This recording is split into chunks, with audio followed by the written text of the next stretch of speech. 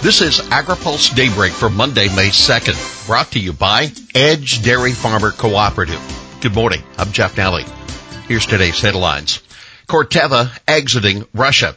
Biden gets roasted at correspondents' dinner, and Senate Ag holds first Farm Bill hearing. Corteva shuts down operations in Russia.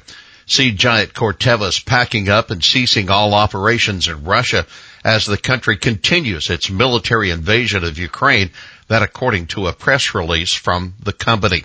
Corteva also says it is working to help Ukrainian farmers who are trying to harvest and plant crops during the war. Since the onset of this tragic war, we have taken all possible action to support and protect our Ukrainian colleagues and their families, our customers, and the communities in which we operate, including through direct and indirect aid to address the immediate humanitarian needs, Corteva said. We have also put in place direct action to help assure, as normal as possible, a 2022 growing season in Ukraine. Corteva further said it intends to donate seeds to Ukraine, Africa, and the Middle East region for the 2023 growing season, that to lessen the impact on global food production. Biden and media get roasted at WHCA Soare returns. The White House Correspondents Association dinner was back for the first time in 3 years this weekend. It's another sign the country is slowly returning to normalcy. Deputy Agriculture Secretary Jill Bronaugh and her husband Cleavon were AgriPulse special guests at the dinner, which celebrates the First Amendment. Ag policy insiders who've been following the twists and turns of President Biden's congressional agenda will appreciate some of the zingers that comedian Trevor Noah tossed his way. Biden was seated beside Noah. Ever since you came to office, things are really looking up. Gas is up, rent is up, food is up. President Biden's lack of a filter does get him in hot water sometimes, Last month he caused a huge international incident saying that Vladimir Putin should be removed from power. It was very, very upsetting to Russia until somebody explained to them that none of the stuff that Biden wants actually gets done. The real reason that it's such an honor to be here tonight is that we all get to be in the same room as the most powerful man in the United States. So let's give it up for Joe Manchin, everybody. Biden also got into the fun, opening his remarks by saying he was excited to commune with the, quote, only group of Americans who has a lower approval rating than I have. Senate Ag hears concerns at first Farm Bill hearing.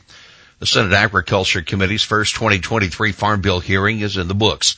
At a field hearing in Michigan State University on Friday, committee chairwoman Debbie Stabenow and ranking member Republican John Boozman heard from farmers representing a range of Midwest agriculture, from urban ag to fruit, dairy, and row crop production. One common theme at the field hearing was the importance of conservation programs. There was some frustration aired with the time it takes to get funding through the program, such as EQIP, the Environmental Quality Incentive Program.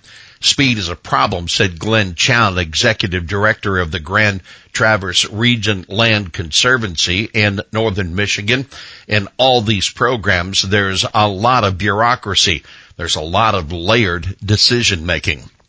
Dairy producer Ashley Kennedy said it's important to get consensus from level to level through NRCS, referring to the Natural Resources Conservation Service. The next hearing will be in Arkansas, Boozman's home state. Regan says EPA needs to keep working on WOTUS. Environmental Protection Agency Administrator Michael Regan defended his agency's approach to defining the agency's regulatory reach under the Clean Water Act in an otherwise uneventful appearance before House appropriators on Friday. Despite a pending Supreme Court case on federal wetlands jurisdiction, Regan told Idaho Republican Representative Mike Simpson that EPA would continue its work on finalizing its pre-2015 definition for waters of the U.S. The Supreme Court case will address some aspects of WOTUS, but not all of them, Regan said, which will allow EPA to quickly adapt its rule to the Supreme Court opinion. Regan's good friend. Regan repeatedly mentioned the need to coordinate with cabinet secretaries, in particular, Ag Secretary Tom Vilsack, on issues including WOTUS, biofuels, nutrient runoff, and funding in the bipartisan infrastructure law. We know that electric vehicles are in the future, but they're not going to be readily available for everyone tomorrow, he told the House Appropriation Committee's Interior Environment Subcommittee. And so as we think about advanced technologies, we also think about advanced biofuels and advanced fuels. We'll have more AgriPulse Daybreak after this. AgriPulse Daybreak is sponsored by Edge Dairy Farmer Cooperative, the third largest dairy cooperative in the country based on milk volume. Edge is a powerful advocate in Washington for farmers throughout the Midwest. Dairy farmers have always been leaders in caring for the environment, and they continue to lead in addressing changing climate conditions. Edge believes environmentally focused policies affecting agriculture should be guided by farmers, grounded in science, driven by the market, and sufficiently flexible to allow for innovation at the farm level. Welcome back to AgriPulse Daybreak. U.S. pork exports get a boost from Philippines. The National Pork Producers Council is applauding a decision by the Philippine government to extend its tariff cuts for imported pork through December 31st. Last year, the Philippines raised its tariff rate quota on pork imports, cut its tariffs on in-quota and over-quota shipments.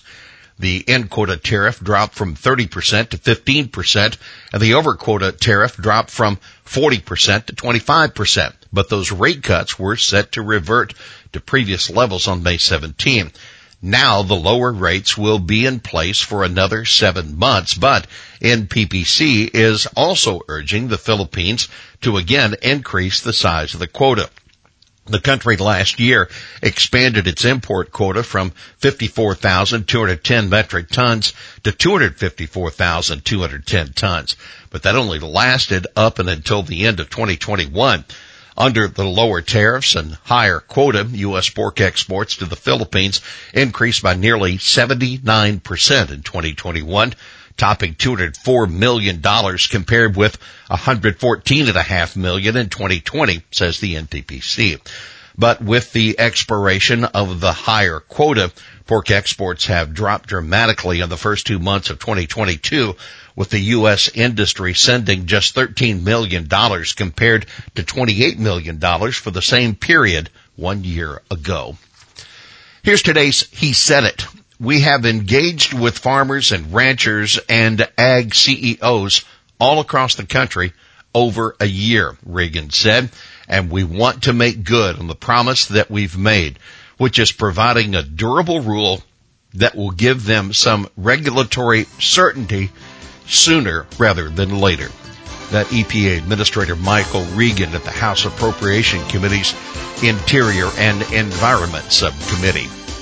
Well, that's Daybreak for this Monday, May 2nd, brought to you by Edge Dairy Farmer Cooperative. For the latest news out of Washington, D.C., visit agripulse.com. For AgriPulse Daybreak, I'm Jeff Nally.